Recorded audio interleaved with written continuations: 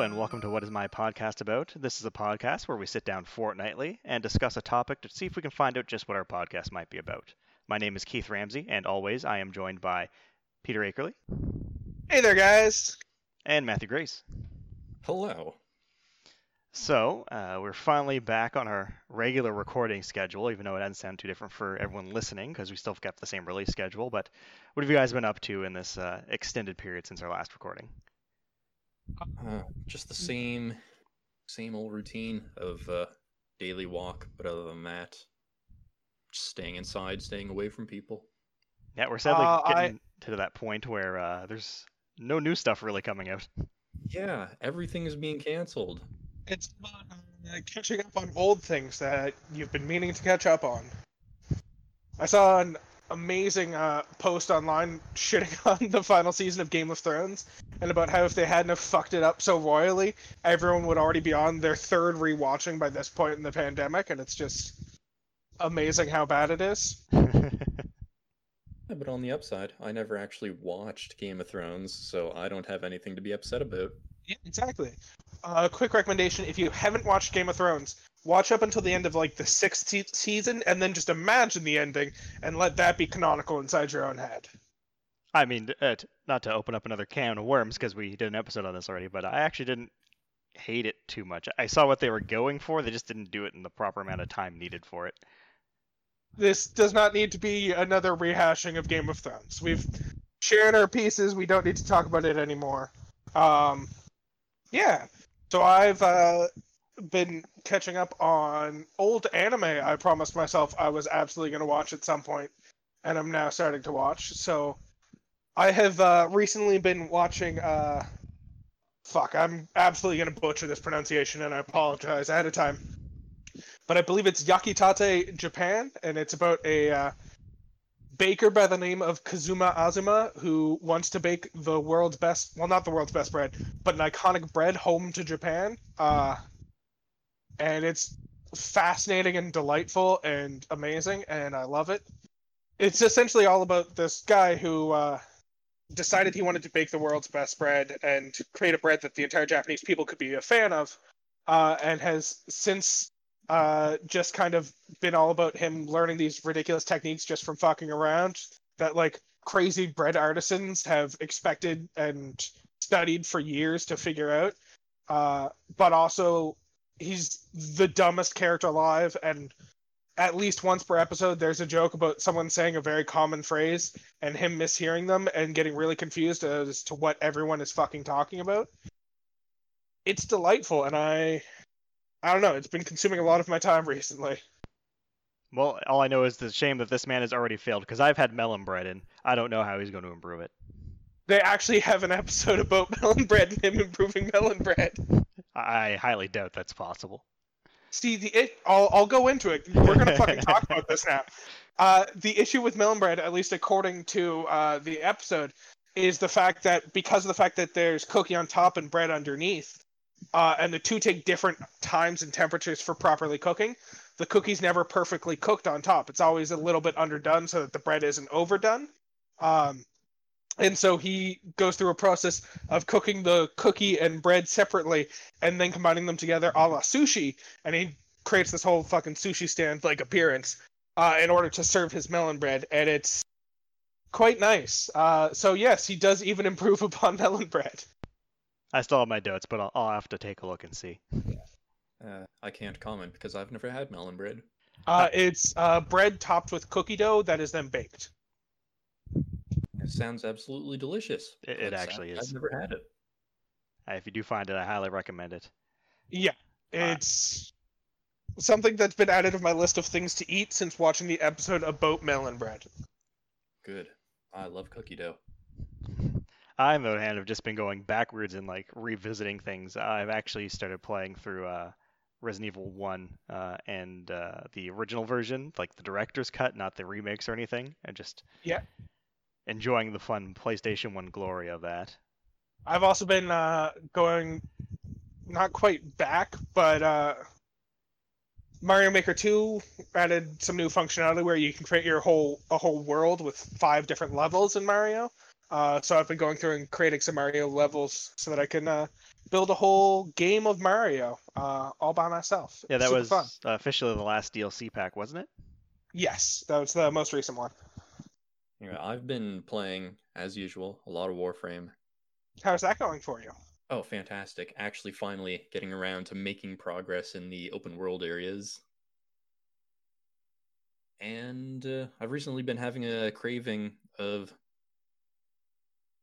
sticking the toes in the waters of those war games like War Thunder, World of Tanks, World of Warships. Yeah? World of Warcraft. Warhammer. These ones are free, though. Warhammer 40K. So how is World of Tanks? I played it once. I want to play it more since I've been craving kind of that gameplay for whatever reason. And Yeah. it was enjoyable. I really do just want to play it more. Just a bit of stir craziness and boredom, I suppose. Well, you know what's a good cure for boredom? Making up crazy theories. Which gets us into our today's topic, of course. It's we're going to talk about crazy theories. We're going to talk about Marvel Phase 4 and all the things that we can probably expect with that, which we can do because Black Widow, like all the other things, were moved back, so they haven't released yet. So we can just make up whatever we want, pretend it's real, and then after we all are 100% perfect predictions, we can I told you so at the end. Oh boy. One of the reasons that I feel like it's gotta suck to write movies these days because everyone on the internet does it. Not that everyone on the internet does this. We're very original for thinking to do this. This is the most original podcast you will ever listen to. It's one of those problems where now if they do anything that anyone has ever written, then everyone's like, oh, we called it. You're not original. But if they do something that no one's predicted, it probably comes across as really bad. So they're in an impossible situation, and we're going to make it more difficult by perfectly predicting their scripts.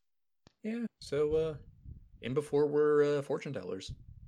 So let's start off with just putting some basic legwork in here of what is already confirmed. So they have announced Phase 4 and what we can expect within Phase 4 itself.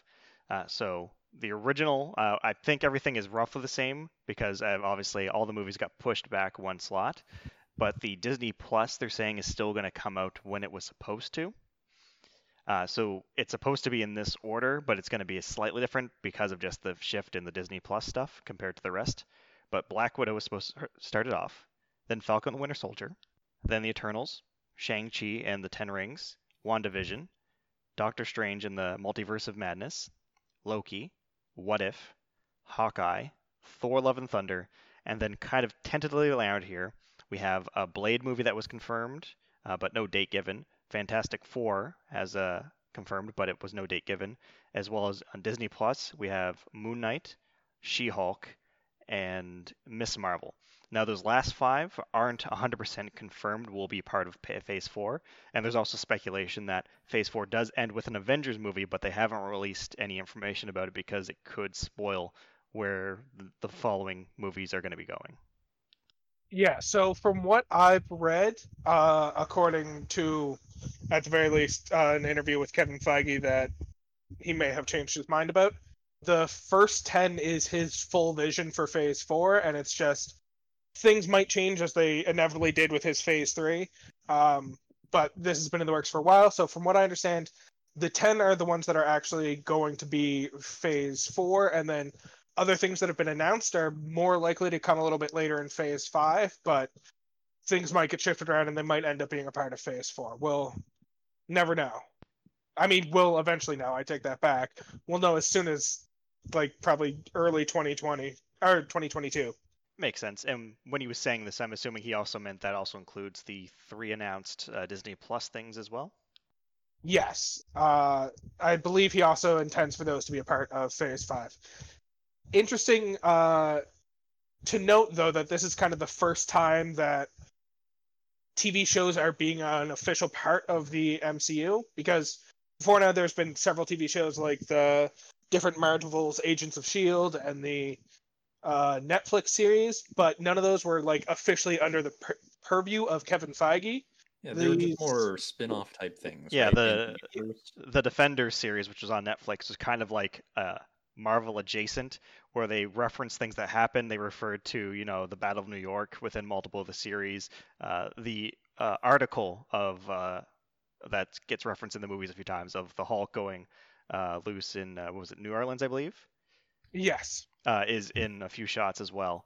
And they do reference Captain America and Iron Man directly. So it was always kind of playing very distant but close in a sense, where it's New York, stuff happens, but this is street level, so they don't really interact with these heroes a lot. Whereas Agents of S.H.I.E.L.D. started off very much, it is 100% tied to the movies going on. But I think it would have been around, what was it, Age of Ultron, where that kind of just fully split. And it's more of like it's its own universe now.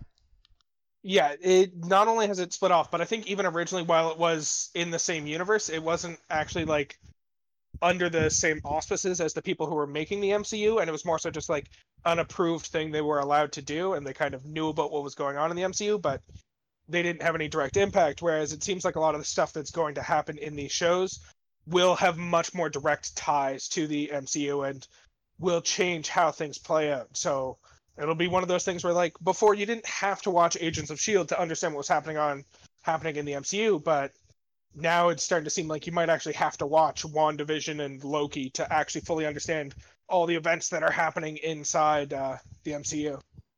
Yeah, the only one that was very What strong if? connection was Agents of S.H.I.E.L.D., but it was always just a one-way connection. So something would happen in the movie, and then the TV show would reference it directly. Because if I remember correctly, in an earlier season, they were investigating the fight location from the end of Thor 2, and like picking up all the transmitters and stuff they were using during the fight. So essentially, they were cleaning up Thor's mess. Or of course, the Captain America Winter Soldier twist of everyone's a Hydra agent, or half of everyone's a Hydra agent. That directly affected the TV show as well. And Nick Fury made some cameos. So it was always coming from the movies to the show, but never back.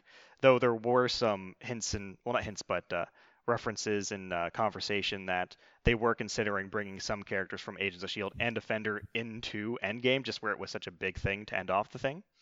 But that kind of never went through.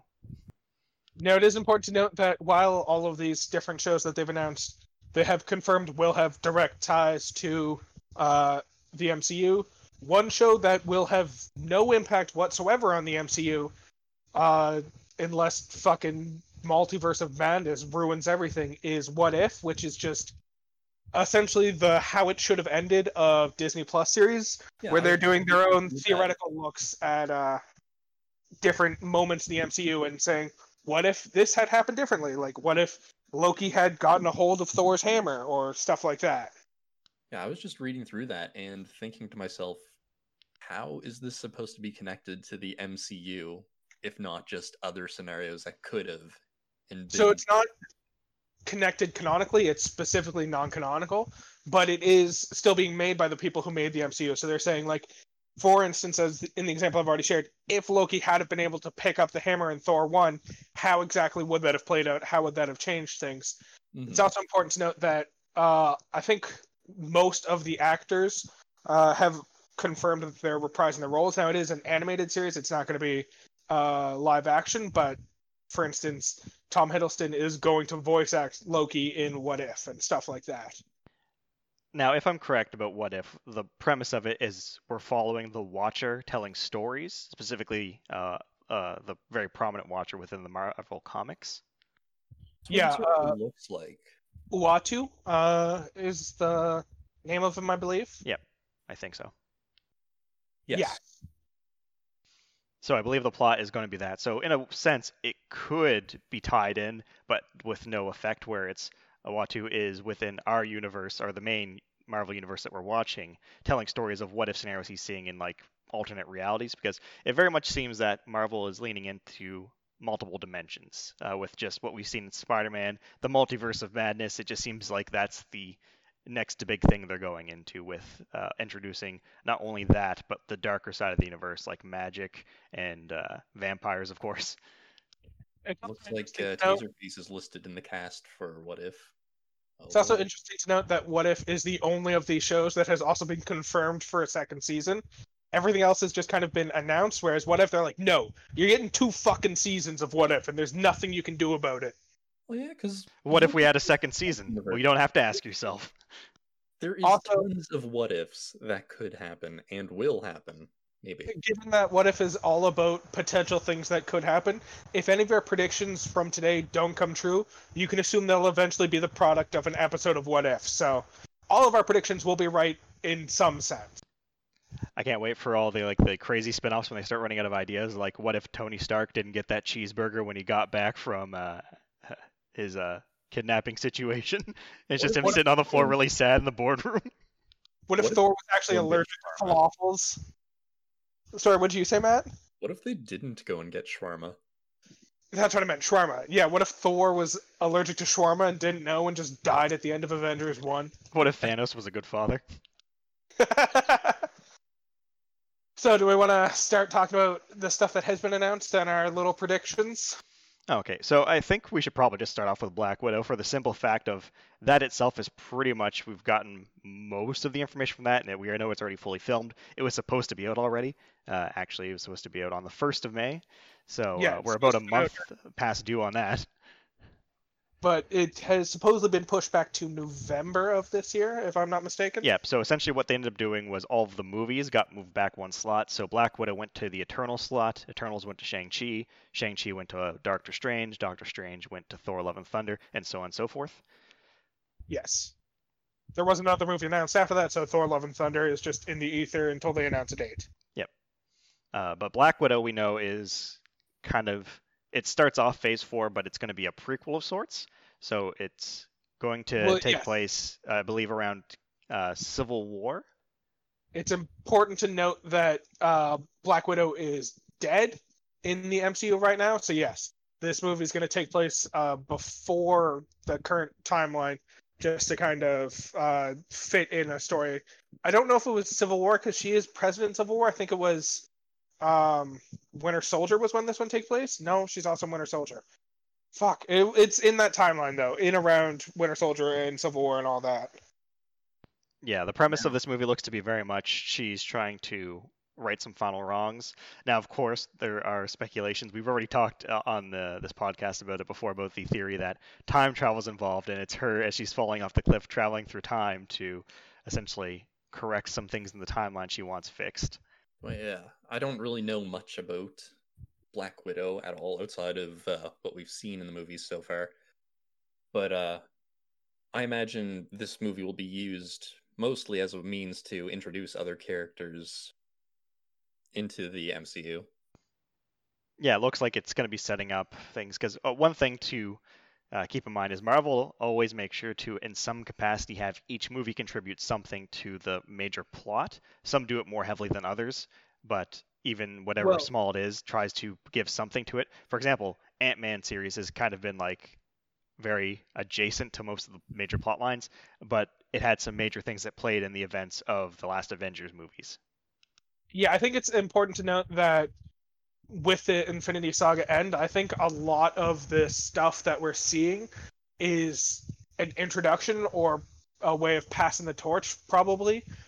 In that, like the Black Widow movie, they might not be able to bring back Natasha Romanoff just because of the way she sacrificed herself to the Soul Stone. It might actually be impossible for them to bring her back in anyway, so it's possible they're just doing this movie to introduce a new character who might be taking her place in the future of the MCU.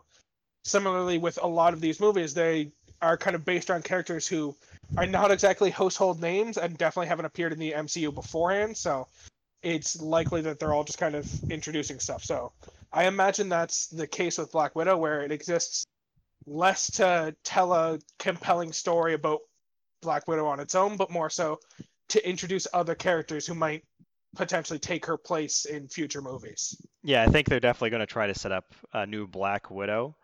Especially with, if you watch the trailer or read any of the literature about the movie, the story does feature heavily around her family and her sister, specifically, who was also trained in the same group that she was as an assassin. So it's quite possible they're building up her sister to take over her mantle. Which I can see moving forward to keep that type of character in there. Because with Black Widow and Captain America gone, the charm that everyone really liked about the Captain America movies kind of disappears, because there's no other characters that are that grounded in a sense. without bringing a replacement Black Widow.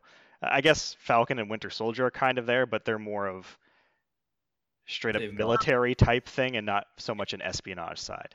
military never and been, like- tactical enhancements, whereas the only down-to-earth characters we had, as you said, was Black Widow, and then to some extent there was Hawkeye, who had a cool bow and all that, but all he had going for him, really, aside from that tech, was he was a good shot with a bow. But damn, did he have the best lines in the movies. True. Whereas it kind of feels like we've also just kind of lost the heart of the Avengers, as you've kind of pointed out. And the Falcon and Winter Soldier do kind of have that everyman vibe, but they just have never really needed to fill the role of like the core of the team. So both of them kind of have side character type personalities that both of them aren't so much of an everyman. So I think it's important to kind of find a new character who can fill that role of bringing everyone together and kind of having that compelling backstory. So do you think Black Widow will do anything beyond just introducing new characters? Do you think it's possible they might be setting up something moving forward? Or do you even have an idea of what might be the big thing they're introducing for this new phases moving forward? Well, that's what I want to know, because outside of a few key characters like Thanos and I guess Galactus is still Marvel? Yes. Yeah, I don't really know who could be the potential next villain. So what kinds of threats do you think we could see in the future? So now that they have Fantastic Four, Galactus is definitely a good candidate. Doctor Doom, another one. As we've discussed... both of those would require the Fantastic Four to be brought into the MCU in some capacity. That they are bringing in the Fantastic Four. That has been fully confirmed. Yeah, it's not on the list that was given originally, if I do recall correctly. No, it's like it might be Phase 4, but most likely it'll be Phase 5. So for the big bad of what's coming up, most likely kind of like Thanos-esque, those would be two villains you would want to possibly set up for like a bigger arc of multiple phases. Yeah, so it would be kind of like our first Avengers. We had a big alien invasion, but we didn't really know who was behind it until like the end scene credits where we see Thanos. Okay, I suspect this is going to be a similar thing where we're not going to get introduced to the big bad in any capacity until potentially the final movie of Phase 4, if there's the Avengers movie at the end. I suspect at most what we're going to get is like the villain who, not even Taskmaster, who's like the actual villain of the Black Widow movie, but whoever's pulling Taskmaster's strings is potentially going to end up serving the actual final villain of this overarching story. Yeah, but I don't think they'd want to use the same cut and paste format, so they might change it up a little bit, where whoever the villain of the Black Widow movie is going to be isn't really working for the big bad, but somehow inadvertently causes something to happen. Yes. Towards the big finale. I do have an idea of who will be the event. So if we're going with the assumption that Phase 4 will end with an Avengers movie, they just haven't announced it yet because the title would give away a lot. I have an idea. I don't want to give it away yet because I want to kind of talk through the movies first and then set it up for you guys. Yeah. That's fair. But yes, I suspect that Black Widow's primary purpose is not only to introduce a character to potentially take over her mantle, but also to potentially introduce more villains and introduce whatever character was in charge of the secret assassin ring she was in as a child is probably also going to get involved in the story somehow. Well, what you were saying there about the person pulling the strings of Taskmaster is actually going to be one of the big bads moving forward. I do like that because that could also set up a few of like the more intelligent villains. So we've already mentioned Doctor Doom or even Norman Osborn being a potential person that they could set up as a villain who is kind of making moves, and Taskmaster is just one of the pawns in his game. Yes. I think the Taskmaster might be a recurring villain, kind of like, not that I'm saying they're going to do the exact same thing they did in the Infinity Saga, but I suspect that it's likely the Taskmaster will kind of play a similar role to Loki in that this is his main movie to be a villain, but he'll keep appearing as an enemy throughout, and they'll probably catch him and he'll get freed or some shit like that by whatever villain is actually pulling the strings. He might get let out of the jail and continue to cause problems down the line. I don't think this is going to be the only appearance of the Taskmaster. And to be fair, Taskmaster isn't really a villain outright either. He's a mercenary for hire. He just goes to the side that pays him better. Yes. So he might even start out working for like Nick Fury or something, then get a better bid from the villain or such. Yeah, they could easily have him be that he started off on the side of the Avengers and worked for S.H.I.E.L.D., and after S.H.I.E.L.D. collapsed, he's been bought out by some other warlord or some shit like that. They could also play the idea that he could also be someone who was a member of S.H.I.E.L.D., but then after the collapse kind of went off and became his own thing, the Taskmaster. Yeah. Mm-hmm. They could even have it play the opposite, where he starts off as kind of an enemy who works for assassins or even works on his own and is just causing chaos. Worked for Hydra. Ends up getting bought over to the good guy's side at some point. Like, say Galactus ends up being the final threat of this arc, he might end up realizing, even though he only works for money or stuff like that, he might realize that saving the world is a little bit more important than getting paid or some shit like that. If everyone world, there's not going to be any money to get paid with. Exactly. If everyone's dead, who's going to pay me? Exactly. So it's entirely possible they might introduce him as an enemy for this movie and end up pulling him back to play as a more heroic role in future films. They could even have like a Captain America type, like frigging Black Panther with all the money in the world might just buy him out one day, and he's just like, cool, I work for the good guys now, and everyone's okay with that. Yeah, it's kind of hard with Black Widow to go into like crazy speculation just where we know quite a bit about it. But I think we went over pretty good about what Black Widow will entail. But let's move on to the Falcon and Winter Soldier now. Now, this one, there was bits of information released, but nothing too concrete. What we do know about this one is it's actually going to involve a U.S. agent. A specific person? Yep, so U.S. agent is essentially a modern attempt at recreating Captain America that directly belongs to the government. Okay. Because from what I guess kind of picture just by seeing the title, The Falcon and the Winter Soldier, is that the Falcon and Bucky, they really haven't interacted much as far as I'm aware. And it could just be them finding their footing in like the new shoes that they have to fill. Like the Falcon taking Captain America's shield at the end of everything and just kind of taking up the mantle and finding his new grounding. Well, I think it also makes sense for Falcon and Winter Soldier to have the realization that potentially Hydra hasn't been completely eliminated, or there's some other evil group pulling the strings, and Winter Soldier wanting to kind of stop that, given his history working for evil organizations who control people. In fact, one rumor I read somewhere, I don't remember where I read, and I kind of like, is the idea that they're going to discover the Weapon X program, and that's how they're going to start tying some more Fox properties into the MCU. Yeah, well, not necessarily the Weapon X program, but just any of the Weapon Plus program, which Captain America is kind of the first of the weapon program. Yeah, and so they'll end up discovering some weapon programs and trying to shut it down, and they'll end up tying Wolverine into that just through his connections as also being kind of developed as a human weapon who had his mind controlled by the enemy initially. So I think it'd be an interesting way to start tying in Fox properties, is to have Falcon and Winter Soldier in their crusade to shut down some evil organization end up stumbling across Wolverine, and him not being a protagonist in the series, but it's their way of kind of introducing the idea of mutants, at least subtly, so that they can later bring in the X-Men more officially into the MCU. Yeah, Wolverine was Weapon X, and another existing property that's just getting moved over, not rebooted, that we know of, is Deadpool, which is also an offshoot of the weapon program as well. Yeah, so it's also... I really want them to introduce... want to is a strong phrase, but I think it'd be super cool if they introduced Deadpool more properly into this, because then we have the chance for the Spidey Pool crossover that everyone's been waiting for, with Deadpool and Spider-Man finally getting to interact on screen.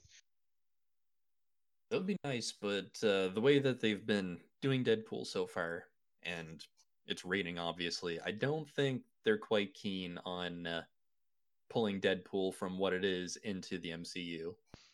I would think that, but you have to remember that when Deadpool 1 and 2 came out, they also did the holiday release, where it was a very censored down one to show that they could operate at that level, and it was actually really good.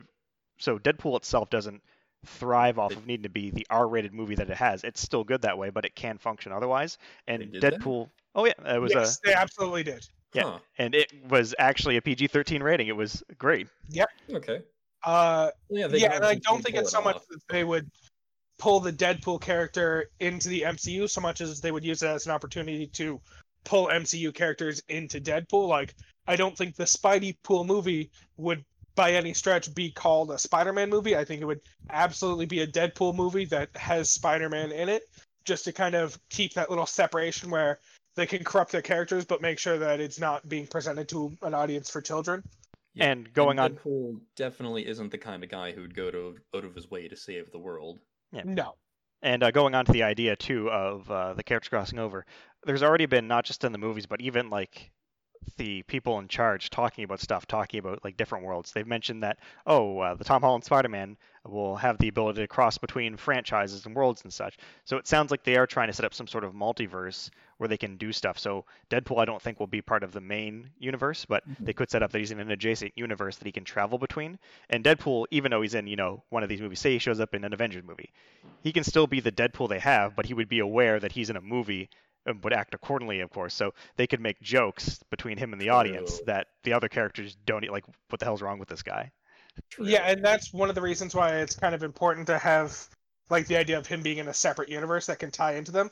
Because if he's a movie character who like properly exists in the MCU and is constantly referencing the fact that the MCU is fake, it kind of ruins the stakes for all of the normal MCU characters. Even if they don't understand what's talking about, it does have a deep impact on kind of what we think of the movie. So it's kind of important to keep that like degree of separation, and you don't have like during the next Avengers when they're all fighting like Galactus in 25 years to have a character constantly referring to the fact that this is only a movie would kind of cheapen the thrills of the movie. So I don't think we're ever going to see Deadpool like fully existing in the MCU and being a recurring character throughout the movies, but we might end up having him take over the role of like the Stan Lee cameo, or we might have him just like pull other characters into his movies.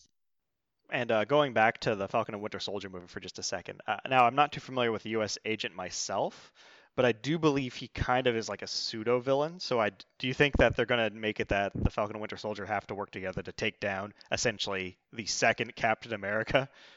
To like kind of like come into their own, and I 100% believe that Falcon is going to end up in his Captain America getup before the series is done.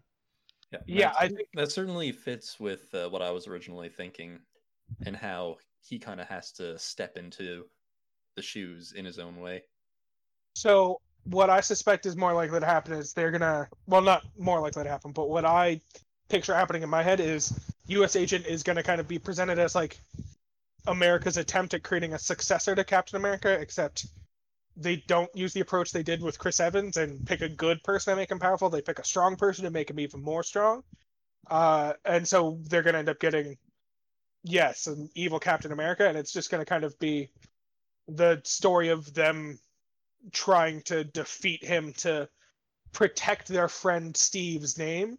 And then it's going to end up with Falcon taking over the mantle of Captain America just to keep the government from fucking around with this anymore. Ooh, fun idea. So, evil Captain America is a thing that's happened in the comics, and everyone hated it. But what if they do the thing where they create this new Captain America, and Falcon, who's not too confident in himself being Captain America, ends up him, Winter Soldier, and U.S. Agent end up working together, and he ends up giving the shield to U.S. Agent, and then the twist ends up happening where they redo the Hail Hydra scene with the helicopter that everyone hated in the comics with the U.S. Agent instead, where he kills somebody, and then Falcon and Winter Soldier realize that, Hydra still exists, and he's one of them, and to kind of save the Captain America name, they have to take him down, and that actually ends with Falcon fighting U.S. Agent for the shield in a sense. Kind of like that, but also that is very similar to the plot of Far From Home, so I don't think they'll do that. Given that it's about a good character who was given the role of taking over the mantle of one of the great heroes, not feeling confident, and so he passes off the role to someone who he thinks better fits the role, only to realize that they're a terrible fit for the role. So now he has to fight them to take back the thing he passed to them in order to keep the role from being corrupted by this evil character. True, but we already got a firm, I guess, foothold in that kind of door. And to be With fair, that final interaction that the Falcon had with Captain America in taking the shield.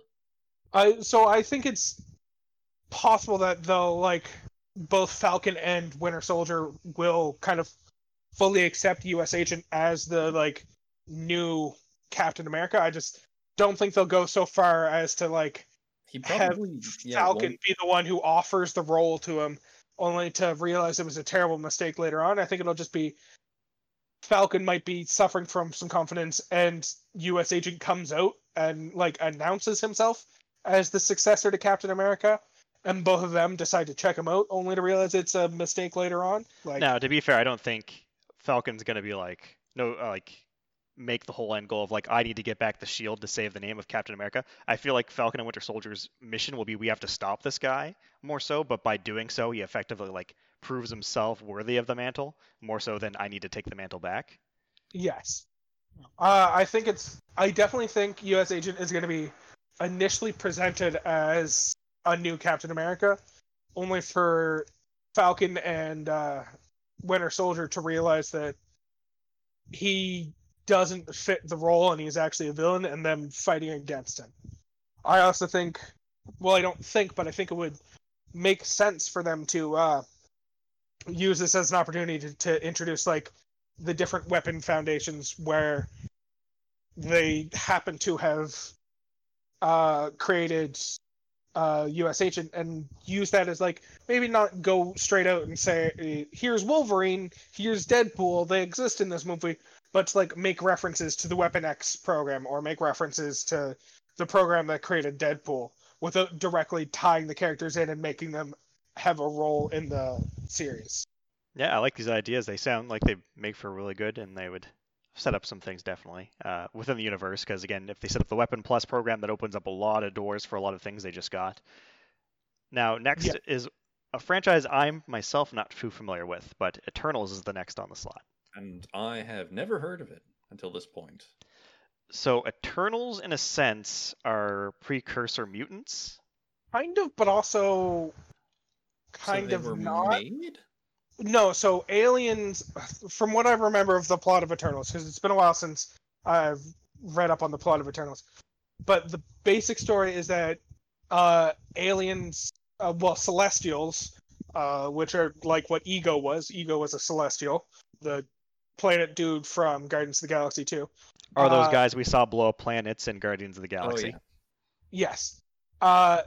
They're the ones who created the Eternals because a group of giant space beings created mutants on Earth, or started fucking around with human genes at the very least to try and create the perfect human. And from it sprouted both mutants as well as a race called deviants, which were essentially mutants but like evil. And so the Celestials created the Eternals to kind of fight against the deviants and protect the galaxy from these evil creatures that were created. Not to be confused with the Kree creating the Inhumans. Yes, definitely not. It's a weird story. Yeah, so aliens come down to Earth. They fuck around with human DNA to try and perfect humans, from what I remember, only for these kind of Celestials to come down and realize that what's happening is they're creating very powerful individuals and fucking them off into space, except also creating the Eternals at this time to fight against the evil ones who are trying to take over the universe. I think, if I remember correctly. Yep, and some key things to remember about the Eternals is they're ancient beings that can't really die, but they reincarnate in a sense. So every time they would die, they essentially come back to life in another form, but they don't always necessarily remember their past lives. And it's very particular how you have to kill them. Like, they're almost completely indestructible. Yeah, I believe they even claim a lot of like great heroes throughout human history. Like Gilgamesh was one of the Eternals.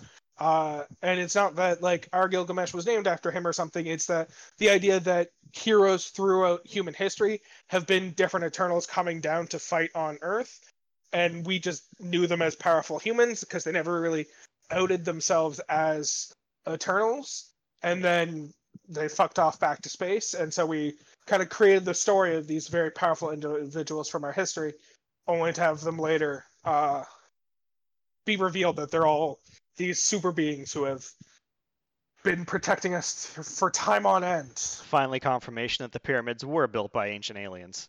Exactly. Now, I believe the premise for this one is the movie is taking place in the modern day after the whole Snap stuff has happened. So this is not going to be a intro to what the Eternals are. It's just going to be them reawakening. And the idea behind it is that the fact that the Infinity Gauntlet was snapped 3 times on Earth started causing some problems. Yeah, I'm going to read the synopsis that I've come across here. Just Marvel Studios' The Eternals features an exciting new team of superheroes in the MCU. Ancient aliens who have been living on Earth in secret for thousands of years. Following the events of Avengers Endgame, an unexpected tragedy forces them out of the shadows to reunite against mankind's most ancient enemy, the Deviants. Yeah, so I don't think they're going so much with the Eternals being the space dwelling. So the thing about the Eternals comic books is it was always set in like the distant future, and they were usually took place in space and have all the Eternals being space dwelling heroes. I think they're playing a slight twist on that, where the Eternals have just been on Earth this entire time, just helping out humanity through from the shadows. Yeah, like a small group of them anyway. Yeah. And so this one's instead going with, it takes place modern day, just after the events of Endgame, and takes place on Earth predominantly. Because when have humans ever cared about shit that happens on planets other than Earth? Now, another fun thing about Eternals, too, that was announced is Kit Harington was cast as the Black Knight. So one thing I really like is not only Kit Harington, was it? Yeah, Richard Madden was also announced Yeah, he's as one of the playing Eternals. Icarus. So we've got 2 different Game of Thrones cameos, well, not cameos, but Game of Thrones major characters making their appearance in this. But yes, go back onto the Black Knight.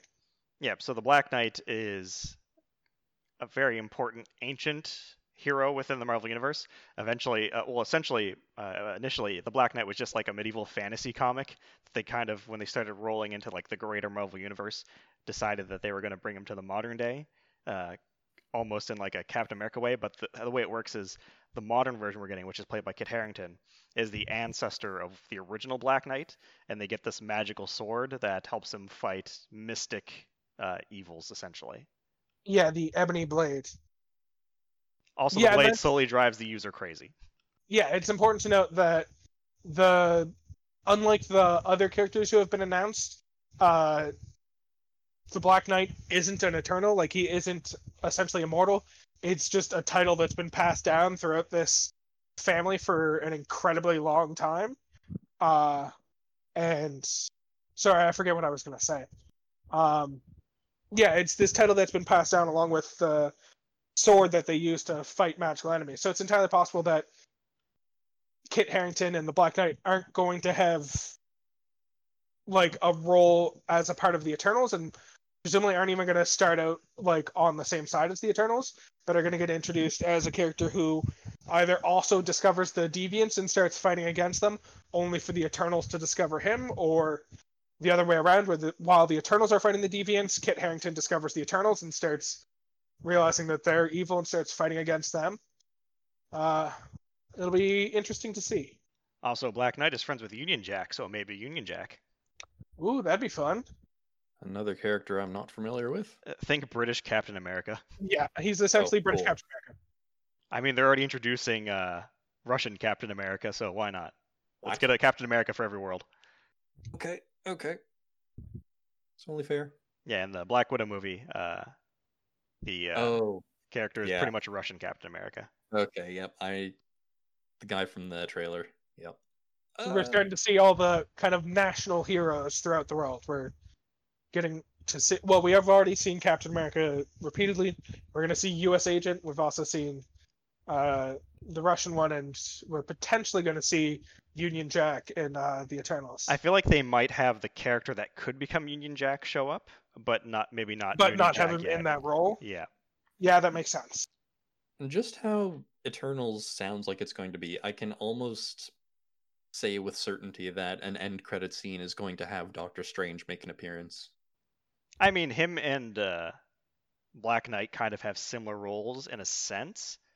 So I could I see don't them having a connection of sorts, because the Ebony Blade is definitely probably an item of concern for Doctor Strange, but maybe not in an end credit scene.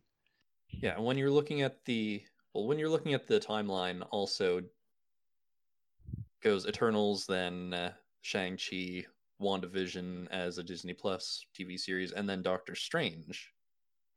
So they might want to find some way to slowly bring characters back in little, I guess, tidbits to show what they've been dealing with.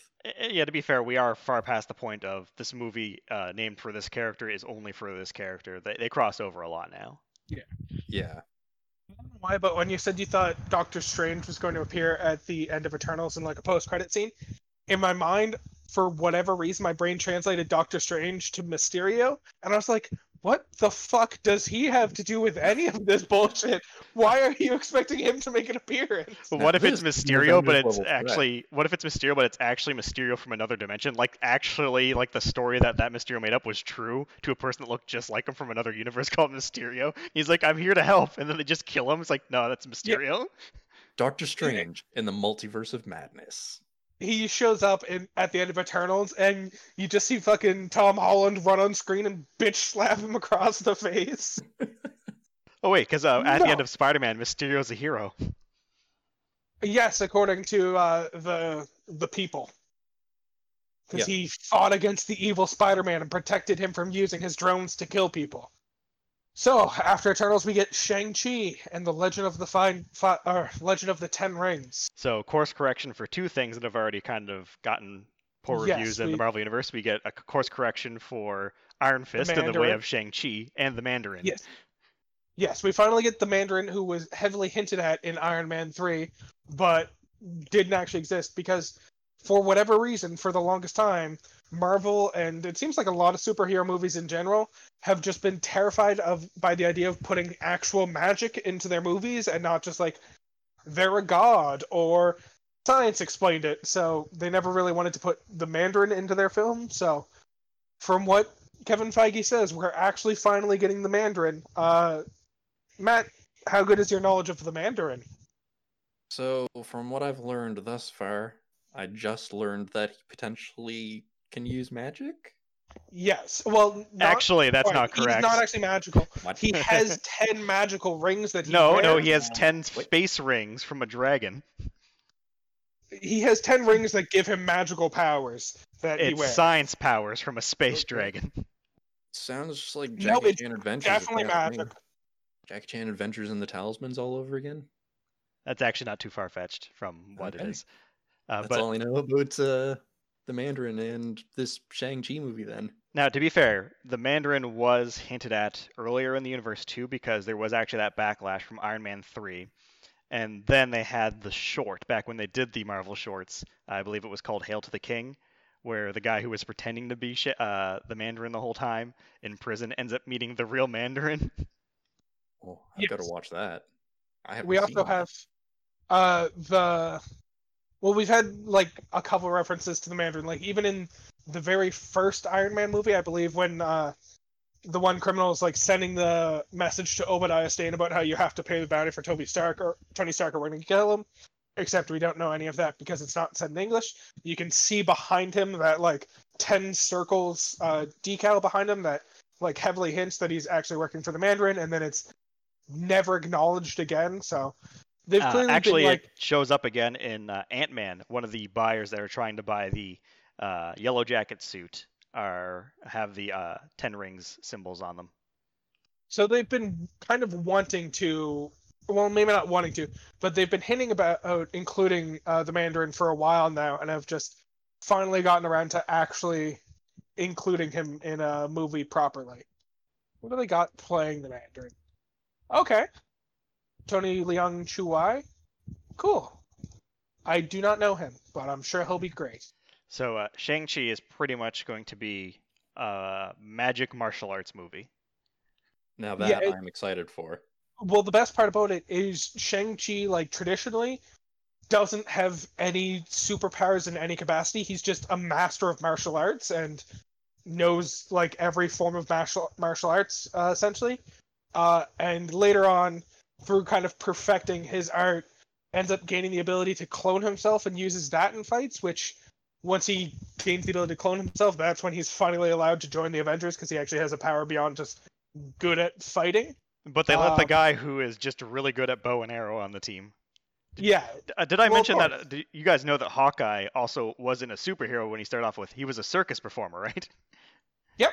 What? Yeah, in the First original time. comics, when he joined the Avengers, he was a circus performer. Yeah, because they didn't. This was, I believe, or at least, and Kanan, I could be misremembering. At least for the.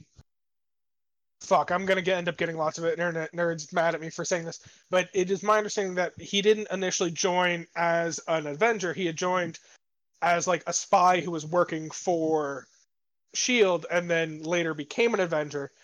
And so when they wanted a spy, hiring a circus performer made perfect sense because he was good at all that dexterous shit that spies need to be good at. I mean, that certainly kind of adds up with what we first see of Hawkeye in the MCU.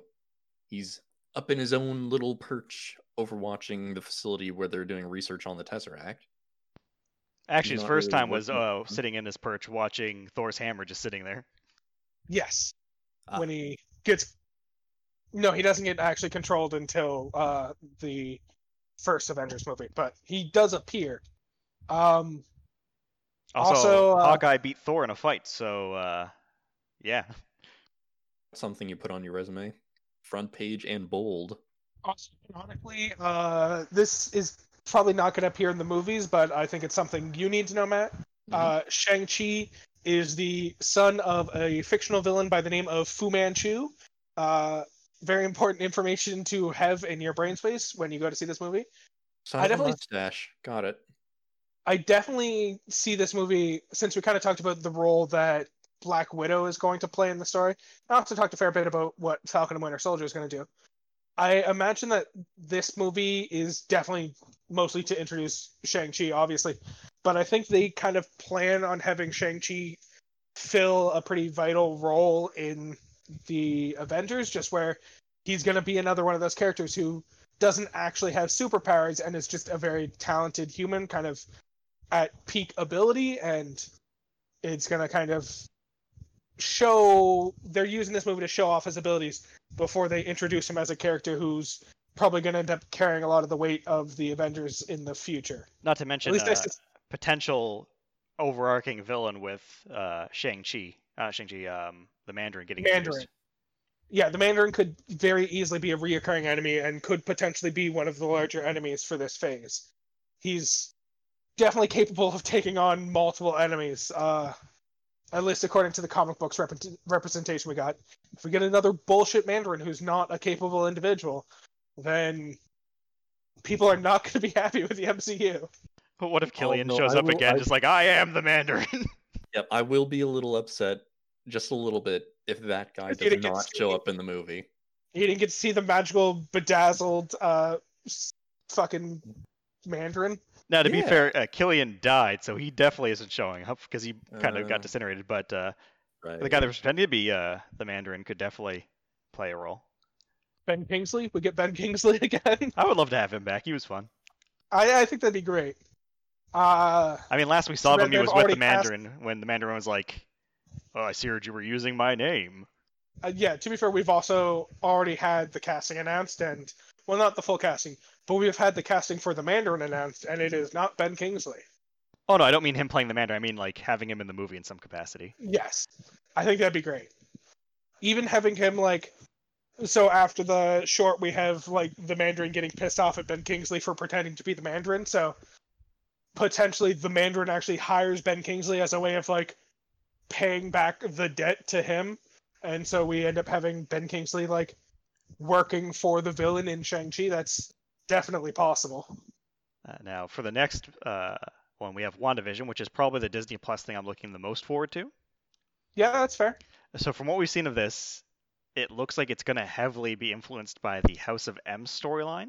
So in this one, it looks like Wanda, who is still grieving very heavily after the death of Vision, using her powers, which looks like we're going more into her actual powers, not just magic, but pretty much Like specific chaos abilities that she's had in the comic books that they didn't want to actually touch on in the movies. so it looks like she makes some sort of pocket dimension where her and Vision live out their lives through the medium of TV sitcoms. And if you look closely, you can see that like a lot of the sets are going to be homages to actual sitcoms and stuff. I think there was Full House was in there for a quick moment, Married with Children, stuff like that. Like a lot of different sitcom scenes were showing up for the sets. But it looks like something's going to happen and they're going to start going wrong in some capacity, probably some outside influence. Now, it was, since Scarlet Witch was announced to be a big part in Doctor Strange Multiverse of Madness, and they're both so close together, whatever happens in WandaVision is probably going to lead directly into Doctor Strange. Yeah, so I suspect what's going to end up happening is, as you said, something's going to go wrong in their little pocket dimension, and she's probably going to get like hints of a different universe trying to kind of breach into theirs through her pocket dimension, because they're probably going to use some like bullshit of like her pocket dimension existing between the universe she's from and another universe, and so towards the end of the story, she's going to leave her pocket dimension, and that's going to lead right into Multiverse of Madness, where she's going to end up tracking down Doctor Strange, or Doctor Strange is going to track down her for weakening the borders between dimensions, so that they kind of have to work together in Multiverse of Madness when shit starts going weird. Exactly, and it looks like we're going to have the introduction of her and Vision's children in this. It also sounds like Quicksilver might be coming back in the created universe. She doesn't just make Vision come back, but she makes her brother Quicksilver come back, and he'll fill the Uncle Jesse role, I guess, of the series. I mean, if you're going to create a pocket dimension to bring back the man you love who died, you might as well also bring back the other person you loved who died. Another interesting thing is this could be an excellent setup for possibly Mephisto in the universe. I definitely misheard you and thought you said Miss Fisto and not That's Mephisto. what I heard. And I was just like, I really hope that character doesn't get introduced in this movie, because that does not sound like the WandaVision I'm expecting to watch. But yes, if Fisto gets introduced, I'd be down for that. Yeah, I was hesitant to Google that name because I was. Yeah, Mephisto. It's a demon that is. Oh, he's pretty much the devil. Okay. Yeah. In fact, he's the person who makes the first contract with the Ghost Rider. So obviously, WandaVision, something will go wrong. As you said, it could create some sort of rift with reality that Doctor Strange actively seeks her out. It could even end that WandaVision ends with her being trapped in this dimension, and Doctor Strange goes in to try to stop whatever it is, and he gets stuck in it too. Hence the Multiverse of Madness. So I definitely think that WandaVision is directly... Well, they've already said that the series ends at the beginning of Multiverse of Madness, but I think her actions in WandaVision is going to be the cause of the plot in Multiverse of Madness. Like, I think she's going to be the driving force behind that whole movie taking place. Yep. So next up after WandaVision, we get Loki, which is another one of these... Well, also after Doctor Strange as well. Yeah, isn't Doctor Strange... Oh, no, Doctor Strange is before Loki. You're right. When you're right, you're right. Yeah. Well, I feel like with what we talked about WandaVision, we kind of talked about Doctor Strange, but another key thing is where it's called Multiverse of Madness, and just the abilities that Wanda has as the Scarlet Witch. It does seem like, with things we've had hinted so far, they might actually be looking at the possibility of multiple dimensions with Doctor Strange, us seeing them. Now, a fun fact about this one, Raimi is the one that's going to be directing Doctor Strange. You might know him as the person who is responsible for the original Spider-Man trilogy with everyone's favorite Peter Parker, Tobey Maguire.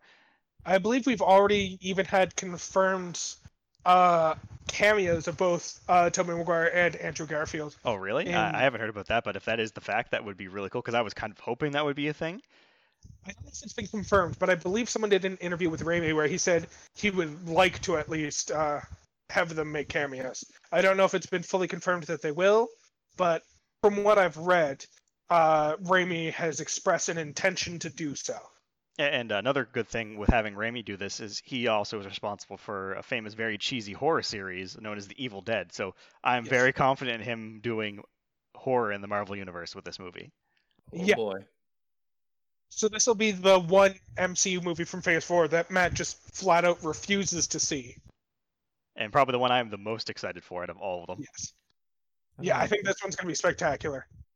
I think Mephisto also was a pretty good argument for him kind of being introduced in WandaVision. I think it would make sense for, once again, him to be introduced in WandaVision and then him to be kind of the primary antagonist in Multiverse of Madness. Yeah, like I feel like, well, even then, I feel like Mephisto might not even be the villain of Doctor Strange or WandaVision. I feel like he can be introduced and set up for maybe he's pulling some strings, and you could set him up as the big bad of like the next couple of arcs too. As he is powerful enough to definitely be on that Thanos level of threat, and with characters like Blade being introduced, he definitely fits the darker thematic that we could be seeing with this. Yes. Another thing they could do that I would be furious at them for doing, but once they start introducing the multiverse, they can start bringing in characters who have died off or who have been written out through other means. And they could, and people would riot, but they could just have another fucking Thanos. And I'm already mad just thinking about the thought that that's an option that they can take. Like, people, there's backlash to whatever villain they introduce, and they realize it's not going to work. It's like, what worked before? Thanos. Let's just introduce another Thanos through the multiverse and have him be the villain for this one Thanos again. from the What If universe, where what if Thanos did things a little differently? Pull in a Thanos who, instead of wanting to save the world by managing the population, the Thanos from the comic books who's actually just obsessed with death and wants to kill people for the sake of earning death's love. Or the Thanos that was a good father and snapped his fingers and doubled the resources in the universe. The Thanos who actually understands basic economics. Yeah, they could do that. They shouldn't, but they could. This also opens up the possibility of introducing, for example, say there was characters in the Defenders Netflix series that they really like that they want to move over. Well, guess what? Another universe. We brought characters over. I know a lot of people have been talking about Daredevil, the character playing him, that he was really good. Same with the actress that was playing Jessica Jones, which were probably two of the most popular ones. Also, the guy who was playing The Punisher, Bernthal, did an excellent job. And I think he was a spectacular Punisher. And not just the Netflix things, any Marvel property before that has existed, you can now bring characters over saying it was another universe. Speaking of the Defenders things, I forgot to bring this up when we were talking about Shang-Chi, but I do believe both, not the same actors necessarily, but both Luke Cage and Iron Fist have been fully confirmed to be in Shang-Chi in some capacity. Oh, really? I didn't hear that either, but that would be really cool. Yeah. Now, not all the actors did amazing in the Netflix series, but I would like to see, just for continuity's sake, them to come over because a lot of the actors in that one did a really good job with what they had. Yeah, I think, as you said, I think Daredevil was fantastic. I think Jessica Jones is quite good. John Bernthal was an amazing Punisher. I actually did quite like Luke, the guy who played Luke Cage. Iron Fist I wasn't so keen on, but I'll accept him if he comes with the other three. They could also use this as an opportunity to bring back, what was his name? Mr. Purple. I think he was also fantastic. And again, like I was saying, it doesn't have to be just Netflix things. It could be any previous iterations of the Punisher they made. If they want to do, like, an old man Punisher idea that comes up, or even previous Spider-Man that have been in the universe. Like, there's a lot of other Marvel movies that have been made that aren't really connected to anything. Bring over Ben Affleck as a Daredevil for just like a cameo or something like that. Oh, that'd be spectacular. Yeah, I don't think all that's going to happen in this movie, but them finally acknowledging the whole multiverse thing does allow them to kind of keep that door open in the future. Yeah, but it definitely opens up the possibility of starting to bring over characters. Now, another thing that'd be interesting is there have been rumors that with Agents of S.H.I.E.L.D. ending, there's a few cast members they would like to bring over into the fold from that TV show. One of them being Chloe Bennett, the one who plays Quake, which is another notable mutant within the universe. Well, Inhuman, I guess. But essentially, there's been rumors that she's going to come over for another Disney Plus series, which is going to be Agents of S.W.O.R.D., which is going to star Nick Fury doing his thing in space, because we've already had a confirmation that S.W.O.R.D. is going to become a thing moving forward.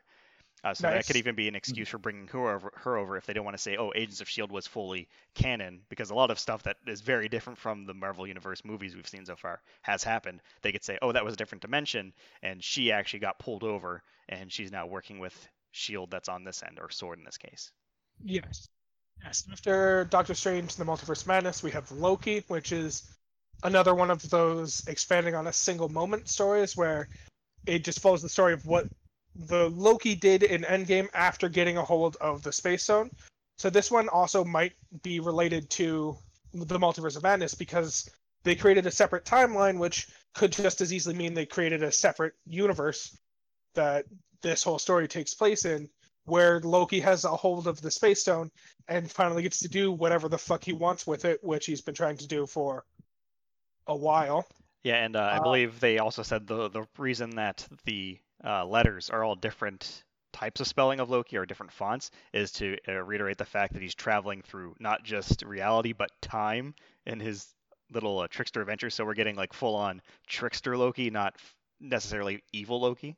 Okay. Yeah, we're not getting necessarily the Loki we've seen throughout the MCU so far, but a Loki who's more of a trickster, fits more into the role that some people know him from comic books, not so much the character he's played in the movies all the time. And they've also tried to retcon this a bit too, because there has been a lot of after the fact changes where they've kind of said, well, Loki wasn't fully evil in the first Avengers movie because he had the Mind Stone the whole time. So Thanos was manipulating him using the Mind Stone. So he was kind of forced into the full-on villain role that he didn't end up having later on in the series. Which is why when you look at it that way, it makes sense. Well, his actions make a little more sense because everyone sees him as a villain and he's just trying to do what he wants to do and get out of things scot-free. Yeah, and that explains his big jump from because in Thor, obviously, the first one, he was kind of a villain role, but he wasn't like a full-on like I'm gonna murder everyone type of villain. But then automatically when he shows back up in Avengers, he looks more evil is a better way to explain it. And then after he ends up losing the staff, he ends up kind of having a redemption arc. And even in the comics, Loki has kind of become a pseudo-hero. Which is one of the things that's really cool about this Loki series is they specifically, in the movie Endgame, make a point of having him not have the staff, but do have the Space Stone. So we know that element of control from Thanos is completely gone. It is him fully free to do his own bidding with the Space Stone. So we know first thing on his list is not create a portal into Thanos' realm so that he can bring all of his aliens forward to conquer Earth. It's he can now do whatever the fuck he wants with the Space Stone. Yeah, and it's hard to see where this one's going to tie into everything just with how abstract it is and how much little information we've had. But I feel like the Loki one, they could tie it into Loki is somewhat responsible for letting loose whatever the big bad could be. Well, the thing I think is... Or the power the big bad gets. Fitting. I feel like so far from what we've seen, a lot of the Disney Plus series don't seem to have direct impact on the MCU as a whole, but more so direct impact on the movies in the MCU. Like, for instance, I definitely think that Falcon and the Winter Soldier is gonna touch on characters who will later become a part of the MCU, not necessarily itself have a huge part. And where Loki, at least was originally slated to come out shortly before Love and Thunder from Thor, I think it kind of makes sense that perhaps this introduces the idea of these kind of different realms. Since we already know that in Thor, Love and Thunder, it's not actually the original Chris Hemsworth Thor. It's actually going to be, what's her name? The girl, Natalie Portman. Yeah, Jane Foster is Jane Foster is going to be kind of taking over as Thor, and she's going to fill the role of Thor. So I think it's entirely possible that what Loki, the series, does is kind of create the opportunity for us to kind of accept her as Thor and see how she was given the chance to become Thor. I don't really think Thor and Love and Thunder is going to actually depict her becoming Thor, but I think Loki is going to create the opportunity for her to become Thor. And to be fair, I did hear that almost flub where you said Thor, Love and Hammer, and that would have been an also acceptable title for that movie. I don't know why, but for the first year after this movie was announced, in my head it was always Love and Hammers and not Love and Thunder. So that's just what I've been calling it internally, and it wasn't until today when I Googled the map just to make sure I got all the names right, that I noticed that it was Love and Thunder, not Love and Hammers. Like I had just decided internally, I guess. And if you say it faster, it's just Thor, Love, and Hammers. Yeah. Now, Thor here's loves his hammers. a fun idea, because if the Loki one is him going around being trickster, what if the plot happens that he ends up going back in time and stealing Thor's power, and then it accidentally gets transferred to Jane, and she has to be the one to stop Loki? Like maybe Loki kidnaps Thor after taking his powers, or back in the original comics, Thor only got his powers when he picked up his hammer because he was actually a normal human, but then we found out that he was actually just trapped there by Loki before. Maybe they're resetting that original plot line where he tricks Thor or traps him in a human form thinking he's actually a human with history, and then it's up to her to take up the Thor mantle to save him. Yeah, it's entirely possible that's what happens. It's also possible that, so as we already know, man, I don't love this idea, but they could jump back to that original moment where Thor was trapped on Earth and unable to pick up his hammer and lost the powers of Thor. It's entirely possible that they could create a situation where Loki manages to go back in time and kidnap Thor at that moment while he hasn't yet picked up the hammer. And then, since we know that Jane's team was investigating this strange occurrence out here, that she could, through some weird circumstance, end up picking up the hammer. So we get Jane Foster who gets the powers of Thor without having any personal knowledge of Thor, the individual, that we've been introduced to throughout several movies. And then it ends up, through more chicanery, kind of bringing her to our universe that most of the MCU takes place in so far. And then we end up having both fat old man Thor and Jane Foster, young hip lady Thor, both existing within the same universe. Now, the one thing we have to be careful, though, is anything going back in time, I feel like we're probably going to be wrong with if the change affects the past and not the current, because I don't think they want to keep going back and forth to time travel. I think they want to kind of nip that in the bud and not have it be a big factor, just because the thing is, it doesn't necessarily have to be time travel. Where they've already introduced the Multiverse of Madness, this can literally just be an alternate universe where this takes place. But well, that's true. Yeah, that would work if it was alternate universe. But if it was like, he kidnaps him in the past in the main universe, then we have to assume that it was Lady Thor through all of the stuff up to this point, which just makes it a bit more confusing. So if it is the main Jane Foster we've seen up to this point, it has to be something that changes her current day. Yes, I don't think it's possible that they would actually take the modern Jane Foster who's existed through 3 movies and then kind of transfer her back in time and make her the Thor. I think it's much more likely that they're either going to take a Jane Foster from another universe that has no knowledge of Thor and turn her into Thor, or have something happen to Thor in current day and have her have to take up the mantle of Thor in order to kind of save Thor. Which would make sense for the name Love and Thunder, given that she essentially ends up doing all of this out of love of Thor. Or Love of Thunder. Or Hammers. Or Love of Thunder. Or Love of Hammers. Now, I do want to give an applause here, a little brief aside, but I want to just point out the fact that the design team that did Thor Love and Thunder fully resisted the fact of turning that R into a 4.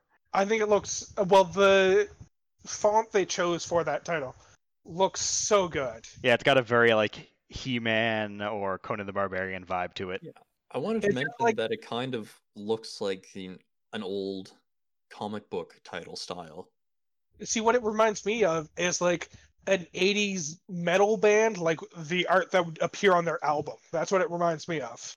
Oh, definitely. Well, Guardians did a big deal for setting what the space universe was, which Thor never really did up to this point. And then Yes. Thor latched onto it, and it just revitalized the franchise fully. Yeah. So Now, we kind of jumped past What If to get to Thor Love and Thunder, but also we talked a bit about What If at the beginning. So. yeah, I'd say we already talked about What If. We did jump past Hawkeye, but before we go back to Hawkeye, I want to go over one more thing for Thor Love and Thunder. So at the end of Endgame, Thor is with the Guardians. Yes. But Guardians 3 is going to happen after the fact now. Do you think the Guardians are going to be in Thor? I don't think so. That is part of my reason for believing that this happens in an alternate universe, just because, while yes, they could have a story where the Guardians appear in Thor, I think, given that the Guardians have kind of built it up that their plan going forward is to try and track down Gamora in some fashion, I think it's unlikely that they'll have the Guardians appear in the Thor movie, and more so have it more focused around the Jane Foster Thor story, Yeah. and have So in my mind, the Guardians appear. in Sorry, my go ahead. mind, there's two ways that they can do it. There's one where they have a side joke where Thor left the Guardians because he got tired of competing with Star-Lord. Yeah, Or they will be part of the team, but he ends up getting like some sort of distress call or something happens where he's like, oh no, Jane's in trouble, and he goes off to find her. But the Guardians want to keep doing their thing. But then you can still have in the climax, if you make it a villain that's not just a singular villain, but a villain who has an army of some sort or a team, you can even have him call in the Guardians as a cameo for the final fight to help out with, the grunts in a sense. well, also, I think it's important to note that if we don't end up getting an Avengers movie announced at the end of Phase 4, then Thor is the final movie in Phase 4, so it would make sense to have that be the movie where we finally get to see the main big bad who's going to be against them. So if that's the case, then it's a lot less likely to be our predictions of it being a Norman Osborn or a Doctor Doom, and a lot more likely to be some sort of space-based big bad at the end of this Like one a as well. Galactus or such. Yeah, because Yes, we have like to a remember Galactus is still out there, the Supreme Intelligence. There's a lot of characters that are on the cosmic level that are still out there. So it's entirely possible that what ends up happening is that one introduces the big bad who's going to be the enemy for the entire saga, just like how Thanos was the enemy for the Infinity Saga, the first 3 phases. It's entirely possible that what this is going to do is it's going to introduce some Galactus, some other galactic type enemy, and then entirely possible that Phase 5 is going to be focused more around what's going to happen here on Earth, and might at that point introduce a Norman Osborn or Doctor Doom. In fact, I think something I was reading about Black Panther read that they were planning on including Doctor Doom in the upcoming Black Panther movie, so Yeah, that there's would been be hints super cool. of Doctor Doom, Namor, and a few others to name, but we won't know for sure till we actually get a date for that, most likely. I was going to say, now, if we go back to Hawkeye, did you have anything else about Thor you want to say, or? Nope, that's all I wanted to say about Thor. So we're going to go back to Hawkeye here, which comes out, it's just listed as fall, so there's a Yes. chance it might come out really close to Thor Love and Thunder. But I feel like this is going to be probably, out of all of the things announced so far that it has a defined date, the most grounded series we're going to get in the universe completely. Yes, because from what I understand, this one predominantly takes place during that time when Hawkeye was acting as Ronin between Infinity War and Endgame.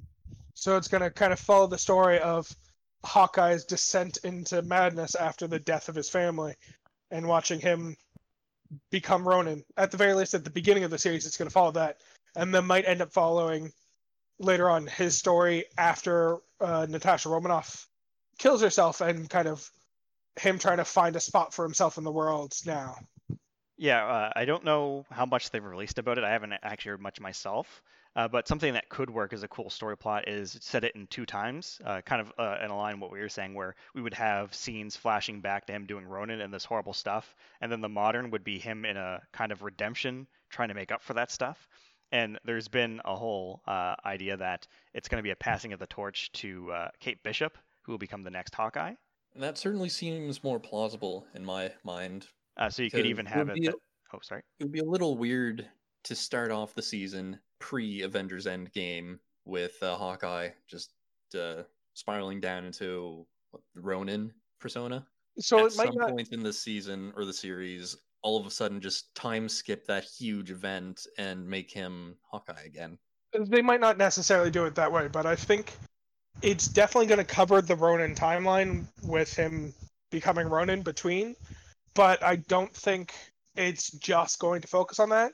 At the same time, it's a little bit hard for them to set a story of him superheroing after the events of Endgame, just where he kind of spent that entire time doing some horrible shit because he lost his family.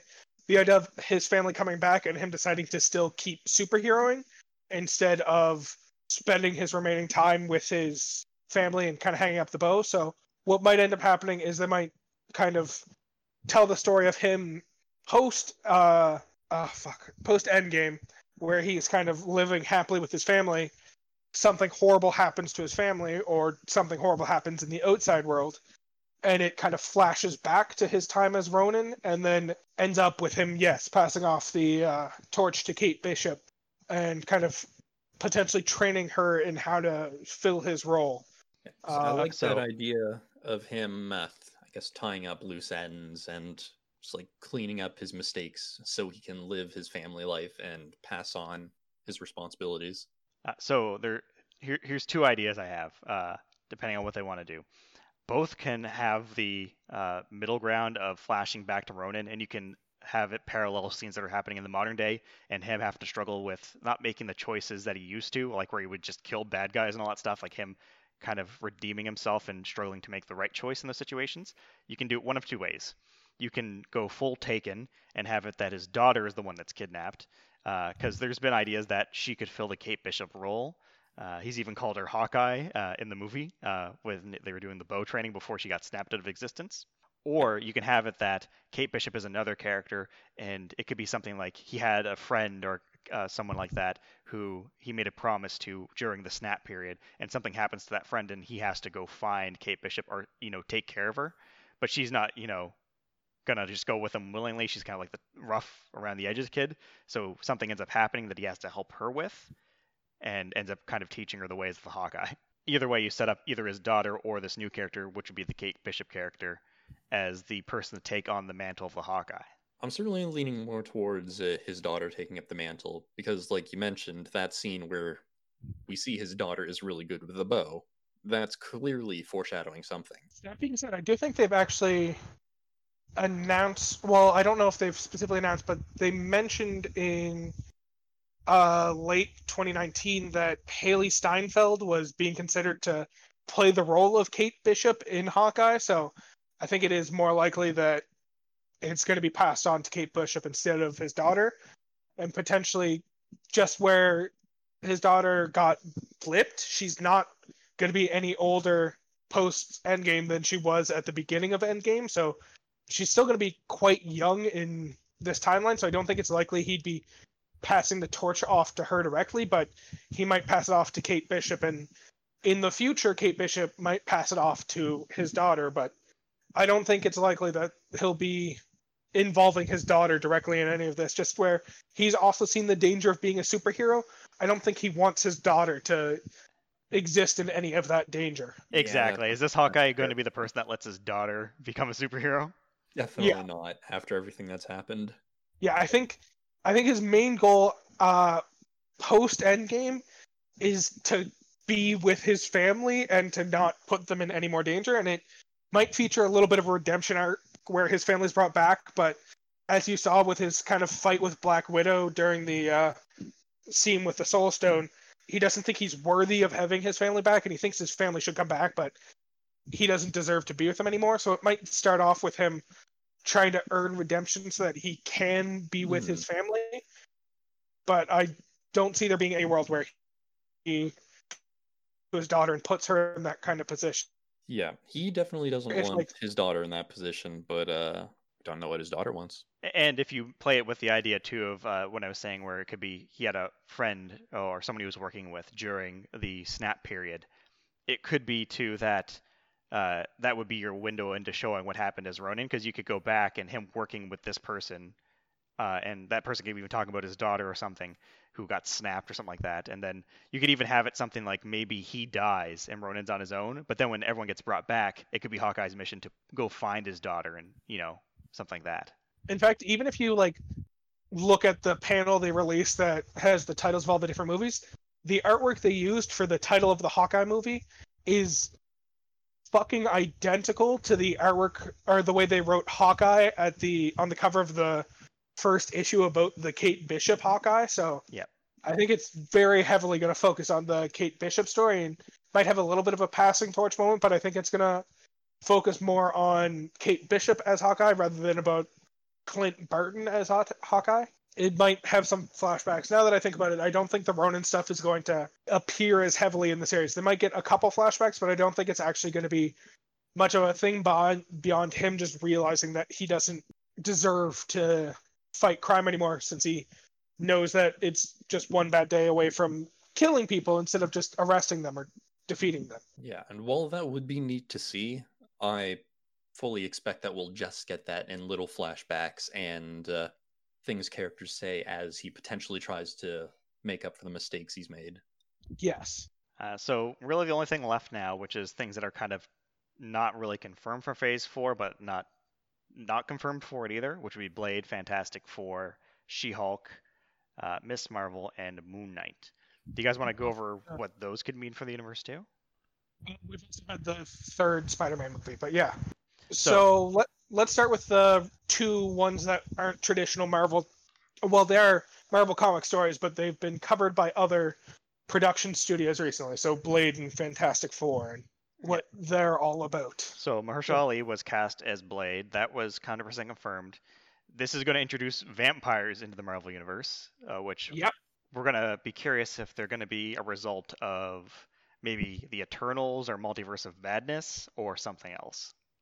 I think Multiverse of Madness is a better fit for the introduction to vampires, just where but it kind of makes sense that they end up in some sort of dark gothic universe where vampires and werewolves and all this bullshit actually exists, and that's kind of how we get Blade, rather than, because the thing about the Eternals is if the Eternals is how they're going to introduce vampires, the Eternals' whole idea, at least from what we can understand of the plot, is that they've always been here on Earth and they've been fighting against the deviants this entire time. So the idea that Blade introduces vampires kind of implies that, or Blade introduces vampires through the Eternals, kind of implies that vampires have always been a part of the MCU. They've just been hiding the entire time, which seems like a bit more of a stretch than just saying that they came through an alternate universe. Not necessarily, because you could make it that they've been around hiding and maybe something caused an increase in their species recently due to all the goddamn snaps that happened on Earth. But the reason I was saying Eternals is because Eternals sets up, if we want to say something was here the whole time, Eternals gives you that window of having that. We could even say vampires are some sort of, one of the deviants created them long ago or something like them that have created the modern vampire. Yeah, because if you look at it, humans are a vampire's food source if these vampires are the same as what we have in our fiction, and I take it they are blood-sucking vampires. Yes, the Blade vampires are very much the vampires we are familiar with, except the titular character Blade is a vampire who can survive in sunlight and also hunts other vampires. To be fair, him being a vampire that can walk in the sunlight because he's the Daywalker only happened because of the Wesley Snipes Blade. Before that, he was just a normal person. So I could fully see that as, I guess, the vampires coming from like the deviants in some capacity, because as Keith said, the whole snap thing, their food source got cut in half immediately for 4 years, 5 years.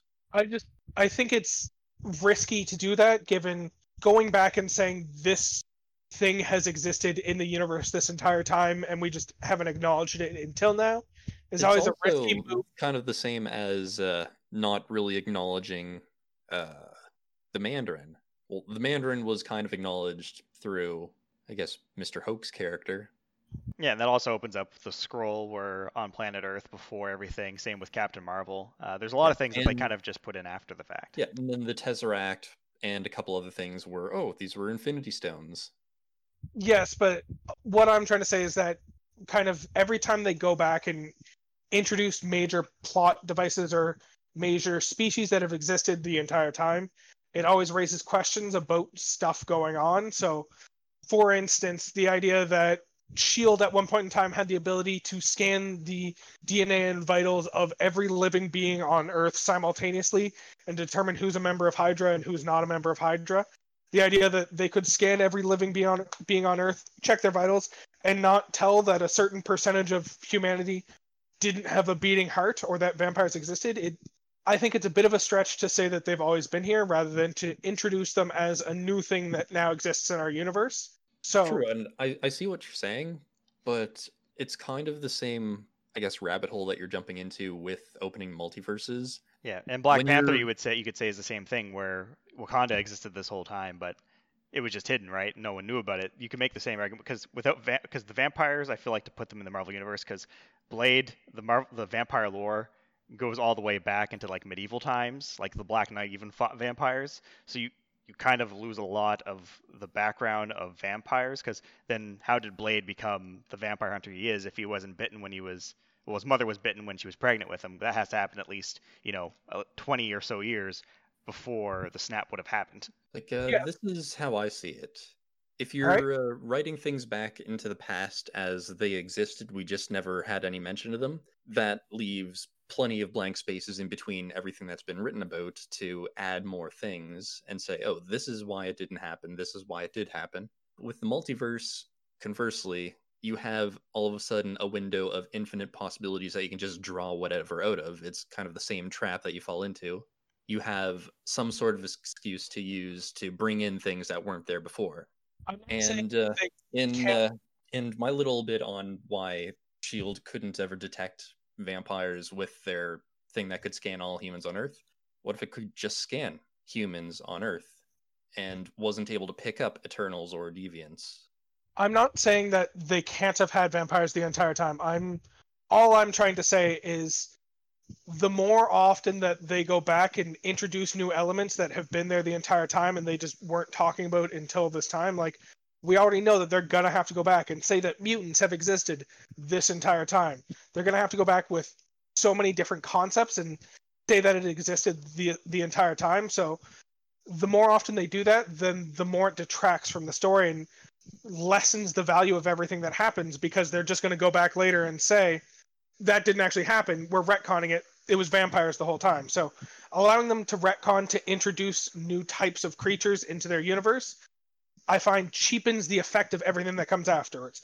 Yes, you're saying with the Multiverse of Madness it gives them an opportunity to introduce whatever they want to in the future, but the difference is it's an in-universe reason to introduce everything, whereas going back, retconning, and saying that vampires were a part of it all the entire time is an out-of-universe reason to kind of introduce these different concepts. So the more times they use something out-of-universe to introduce a new concept, cheapens the effect of everything that still exists within that universe. So them Technically, using also, Eternal... multiverse is out of universe, just out of the universe that we're familiar with. It's pulling things from other universes. And just one key thing for the vampires too, they wouldn't want to be noticed. So we don't know how the vampires are going to work with the universe. The whole thing about the heart not beating might not be a factor. It could just be that, there are things that need to feed off blood and all that. And they might have a system in place, like maybe, one of the vampires runs a massive hospital or a blood bank that they just kind of like siphon the blood out of, and no one really notices. But because the snap happens and the population drops so quickly, maybe they became more feral, and that's why they're more prominent and known now, because the food source was so short that they weren't able to live that secluded life and started attacking people more often. And that could be how Blade tracks them. And I agree with you, Peter, in that it can be a little overbearing and I guess a cop-out for writing things in that didn't actually exist, but then they're like, oh no, this existed all the time. But if you look at it from the perspective of the characters that we have, then there was no reason any of the characters existing so far had to know what a vampire was. Yeah, if you look at it from the perspective of the characters that we have, none of the characters that we've interacted with have had any reason whatsoever to know or to be aware of the vampires. So vampire sees Thor walking down the street, he's not going to think, I'm going to get me a bite of that. He's going to be like, oh, I should probably stay away from that man. Yeah, and S.H.I.E.L.D.'s ability to scan all... Ignore the comment about S.H.I.E.L.D.'s ability to scan people. Ignore that comment entirely. I'm just saying, every time they go back in time and introduce a concept that's existed the entire time, it creates holes that they later have to go back and plug up and explain away. Yes, there's an explanation for why S.H.I.E.L.D. wasn't able to detect the vampires. I'm just saying, it cheapens the value of everything in the universe if they keep going back and introducing new things that change everything about the universe and forces them to retcon things they've already written. Yes, they can come up with explanations. I'm not saying that they're not allowed to say that vampires were always a part of it. I'm saying, to me, it is far more preferable if they say that they came in during the Multiverse of Madness situation than it is for them to go back and say, vampires were always here. Trust me, they were always here. I don't care that we never talked about them and we grounded our universe very heavily in the real world. We're now going back in time and saying that vampires always existed, and in the future, who knows? Maybe zombies always existed and we've just never touched on them before now. It cheapens the value of the story as a whole. Yes, they can go back and say whatever the fuck they want about their series. They can easily say that vampires existed this entire time. We just never noticed that vampires existed before today. It just cheapens the value because the moment they introduce fucking Galactus and they're like, Galactus is a problem we need to deal with, later on they can just introduce, oh, guns that kill Galactus are a thing that always existed and we just didn't need them until Galactus showed up. But now we just happen to have a gun that kills Galactus and we've always had it. I mean, once they have Reed Richards, that's a possibility with everything. I'm just saying, the idea of going back and introducing a concept that's always been here, it's going to be hard enough to do with the mutants. They have that covered through the Eternals because the Eternals were essentially the first mutants, and other mutants could have spawned out of them. It's entirely possible for them to write it in. It's going to be difficult because if your child's born a mutant, that's the kind of thing that you post about on social media and ends up becoming a known part of the world you live in. If you get bitten by a vampire and it doesn't kill you, that's the kind of thing you talk to people about and make sure that they're aware of. If you get bitten by a vampire and it does kill you, that's the kind of thing that your family talks about and it becomes made aware of. It's not impossible. It cheapens the value of the story if they just tell you that vampires are around and have existed since the beginning. And to your point where they could have just had a blood bank and weren't actually attacking people, if they aren't hurting a single human being, why does Blade care about eradicating them if they haven't hurt a single person? You said they have to have bitten his mother for him to exist, but if they've bitten his mother, that proves that they're out there biting people. And biting people getting bit by a vampire tend to tell that story. Even if it gets washed under the rug where it's like, that guy was just drunk, if hundreds of thousands of people are telling the same story, it gets washed under the rug a lot less easily. Yeah, but on that point, the vampires wouldn't be that stupid because they'd have to survive. They would have been hunted in medieval times to probably extinction or close to, so they would have had to play it smart. And you don't have to say that no one in the universe didn't know about them. You could say S.H.I.E.L.D. knew about vampires, they knew about mutants, and that also helps cover up the why it wasn't more widespread. S.H.I.E.L.D. wouldn't want to actively let people know. In fact, the first phase of Marvel was them trying to hide these superheroes from the world by covering things up. They tried to cover up that Tony Stark was Iron Man. They tried to hide the fact of what happened in that town with Thor. You just say S.H.I.E.L.D. was covering it up. S.H.I.E.L.D. gets defunct, but at that point, they've already covered up so much that in the span of S.H.I.E.L.D. going down and the snap happening, that's, about 4 to 5 years at most. So you can easily say that it was existing up to that point, just kept under wraps by a lot of people, and it doesn't really break the universe, as there was no reason for Director Fury or anyone like that to say, hey, vampires exist. Yeah, there's just a couple more things that I want to say, and they're the last things that I'm going to say on this whole topic, and we can move on. One, Nick Fury likes to cover things up. Including his eye. Yeah, that's a fact. Two, I agree with you, Peter, that I absolutely hate any time that writers retcon things or say, this always existed, just deal with it. I fully hope that Marvel writes them in. If it's the possibility that the vampires were always here and just they were kept secret and no one knew about them, whatever, that they're written in such a way that it makes sense, not just that it's some cheap cop-out that they were put in. Yeah, that's the key. It can be done good, it can be done poorly. We just have to assume it's done good until otherwise. I was always skeptical about multiverses because, yes, the possibilities, I love multiverse theory and that there's an infinite amount of possibilities, but as soon as you can start drawing from them, it gives an easy way to jump to the conclusions that you want. And I don't know, it just seems like an easy way out for writers. So I'm always a little hesitant when it comes to multiverse stuff in writing. Fuck it. I'm not going to keep talking about this because it's going to make me mad if I have to keep explaining why it's a bad idea for them to go back in time and just say this is a thing that's always existed. Deal with it. But if you guys feel like that's a good idea for them to do, power to you. It's going to annoy the fuck out of me if they think that's a cool thing for them to do and get away with. I'm probably going to become quite fed up with Marvel if they pull that off. But if they actually go back and say, here's how vampires got introduced to the story, I'll fucking love them and I'll keep going to see them. All I'm trying to say, I'm not trying to say they're not allowed to do it that way. I'm not trying to say they can't do it that way. All that I'm trying to say is it cheapens the value of the story if you allow the people to just go back and say that something was a part of the story the entire time, accept it and move on. Because as I've already said, it gives them the power to do that whenever they want to introduce something. They don't have an excuse for how to defeat a villain. Go back and say that the ability to defeat him has always existed, and the main character didn't happen to know about the fact that every human on Earth has the ability to fly. Like, it cheapens the value of the story the moment they start going back and retconning stuff like that. Anyways, let's stop talking about fucking Blade, because I didn't think this would be a point of contention for us, but we've been arguing about it extensively now.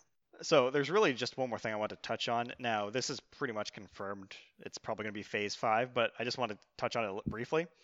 So we know Spider-Man 3 is going to deal with the fact that Peter Parker has been outed as Spider-Man and is pretty much going to be charged with being evil and murdering Mysterio.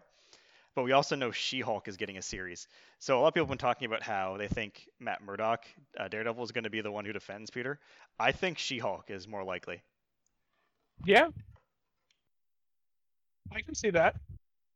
I also, since you brought up the Spider-Man 3, I also think, given that kind of Peter Parker gets outed as Spider-Man, it also introduces the idea of villains start targeting him because he's been outed as Spider-Man, even if he gets defended in the public eye, which opens up the possibility of also introducing Kraven the Hunter. As we've talked about before, his main goal is hunting Spider-Man to prove he's the greatest hunter on Earth. Once he knows who Spider-Man is, that's the perfect introduction for him to start fucking around in the story and trying to hunt down Spider-Man. So that is one thing I want to see from the Spider-Man 3 movie coming out in the future. Now I think it's time to reveal my master plan of where I said I think this is all going. So, in my idea, essentially what's going to be sprinkled in throughout all this movie is, obviously they're going to bring mutants into the universe. So I feel like here and there they're just going to sprinkle in little mutants throughout all of these movies as best they can. So Black Widow might introduce something along that line, a mutant character. I feel like Falcon and Winter Soldier is going to introduce the Weapons Plus program. Eternals is also something that goes in with the creation of the mutants, and you can do that through most of these movies. Just kind of like, oh, they're in the background, they're starting to find out what these are. And then you can do it with Eternals or even Doctor Strange. You can introduce something like Onslaught or even the Phoenix Force, and I think what could be the closing movie of Phase 4 could be Avengers versus X-Men. Ooh. That would be interesting. So you set up that, oh, there's mutants that exist in this universe, and something happens. Now, the only thing I can think, because you don't want to have the X-Men or the mutants specifically be either, like, bad. Well, you couldn't do that and that's why the populace hates them so much. But you have to have it that there's the out for it. So introduce something like the Phoenix Force as being something that takes control of certain mutants and starts rampaging with them. That can be introduced through Eternals, through the space aspect, or even Thor or Doctor Strange. Instead of it being a space entity, it comes through the multiverse of madness of some sort that Wanda unlocks. You can then introduce the mutants as a threat because of this, have the Avengers have to fight them, then they have to team up to defeat whatever the force is at the end. That allows you to show, oh, the X-Men existed in some capacity here. So that lets you introduce them in the movies moving forward. Now, at the same time, I feel like by introducing something like the Phoenix Force and hinting at something in the space like Galactus, you can also introduce Doctor Doom within these movies here in some capacity. He could even be the person that's pulling the strings of Taskmaster and a few other things going on in the movie. So you have the X-Men get introduced, have the X-Men versus Avengers plot for capping off Phase 4, go into the darker side of things, all with this threat of Galactus looming. But you also have Doctor Doom seeming to be a good guy, and then what you can do is to cap off the big thing where it's going to be a fight where, oh, we got to fight Galactus and stop him. You get to the point where they're about to defeat him, and then you end up pulling the switcheroo, revealing that Doctor Doom was the villain of the whole thing the whole time, and he was actually waiting for the moment to essentially harness Galactus' power, and then bam, you get Secret Wars. So that is similar to what my thinking was going forward. So, important thing to note is that in none of the Fantastic Four movies that we've seen so far has anyone done Doctor Doom right, because they keep trying to play it as he's essentially another scientist who got caught up in the same situation that created the Fantastic Four, whereas canonically in the comic books, Doctor Doom has essentially been magic, and he gained his powers entirely separately from the Fantastic Four and has fought against them throughout the universe for other reasons, not from the same power source as the Fantastic Four. Which kind of so that's what I've been thinking, is that Doctor Doom, they're kind of building up to be the big bad of this next saga, just where if you actually look at the movies and TV shows they're releasing, we have 5 of the movies that have been 5 of the movies / TV shows that have been confirmed directly play around with the concepts of magic. Like Shang-Chi is going to involve the Mandarin, who we've already said his magical powers through the form of his rings, which you call space dragon magic, or science, I call magic. We know that WandaVision involves her unlocking her actual powers, but regardless, Wanda's powers have always been very on the border of magic. We know that Doctor Strange in the Multiverse of Madness is going to have heavy magic themes. We know that Loki is most likely going to have heavy magic themes, and it's quite likely that Thor: Love and Thunder is going to involve magic in some capacity. So I think they're now introducing the idea of magic into the universe rather than just pure science, so that they can take a chance to actually do Doctor Doom correctly and kind of have him be the magical ruler. Oh, fuck, I can't even remember what country he's the ruler of in the comic books. But he's the magical ruler of a country, and so they are kind of setting the groundwork of having magic being a thing that exists in Earth, just that they can have a magical human being be the primary antagonist of the story moving forward. That's what I think they're kind of building towards with this next saga of movies. So I think they're planning on kind of building it up. I think, especially with Fantastic Four being confirmed, that'll probably be the first time we actually see Victor Von Doom or Doctor Doom on screen. Up until that point, I think he's mostly just going to be the person behind the screen. Like, as you said, he'll probably be the one ordering Taskmaster around. I don't think we'll see him once in the Black Widow movie. I think we'll only see Taskmaster. And then later on, in like a post-credit scene, we'll have him have some line about how even though Black Widow won that movie and Taskmaster lost, Taskmaster did exactly what he was expected to and worked out exactly the way they wanted him to. So I think it's entirely likely that Doctor Doom's going to be the main villain of the story moving forward. Oh, that and Doctor Doom, one of the things I feel they've always done wrong with him is Doctor Doom is a very intelligent character, but he always gets outed immediately as being Doctor Doom. I feel playing it the long con and having it like if they do the same 3 phases thing they did with the Infinity Saga, having it that he's a character that's at play in the universe, but everyone trusts him, he's a good guy, but then having the flip reveal in the last phase, like even in the last battle against Galactus, that, oh, I'm the bad guy, and this is exactly what I planned for. Yeah. Yeah, I think, so in my plan, I think he doesn't appear at all in Phase 4. I think in Phase 5, he's introduced as a friendly character who works alongside some of the hero groups and is helpful to them in certain ways. Maybe he becomes a sponsor of S.H.I.E.L.D. or such. We need a smart guy like Tony Stark to help us build stuff. Oh, Reed Richards and Dr. Von Doom, both very smart people in their fields. Mm-hmm. And it's not until Phase 6 that it's revealed that he's actually been behind a lot of the bad shit that's been going on in the world, and he ends up kind of being revealed as the villain. So I think Phase 4... You can even have Doctor Doom, essentially Dr. Von Doom, in a situation where Doctor Doom attacks him, and everyone's like, oh no, Doctor Doom, he's a bad guy. You can have Doctor Doom going around, and then the twist reveal could be that, oh, it was a Doom bot the whole time. I'm actually the one controlling them, and they never caught on. Yeah, you could even have that, like, moment of it showing Doctor Doom and Victor Von Doom, like, in the same experience. So, like, just to completely eliminate the possibility that he's the evil one, only for it later to be revealed that, yeah, that was a Doombot the entire time. He's not actually free from the role that they've expected of him. Now, to be fair, Now, the only thing that I'd want them to add to that, if they go with that route, is after they show a Doombot, aka Doctor Doom, in the same frame as Victor, then they have to, at some point, reveal that Doctor Doom can make a bunch of Doombots before the reveal that Victor is Doctor Doom. Oh, of course, and you can make it like, I feel like if they want to do this twist, they can't have him called Victor Von Doom. I feel like that has to change. So you probably want to take away him being leader of a country, maybe go more of like what they tried to do with the previous 2 iterations, but not as stupid with it. And then we can have the reveal that his name is like Von Doom later, like he's going by an alias of some sort. Yeah, like he's just like Victor Domashev or some shit like that.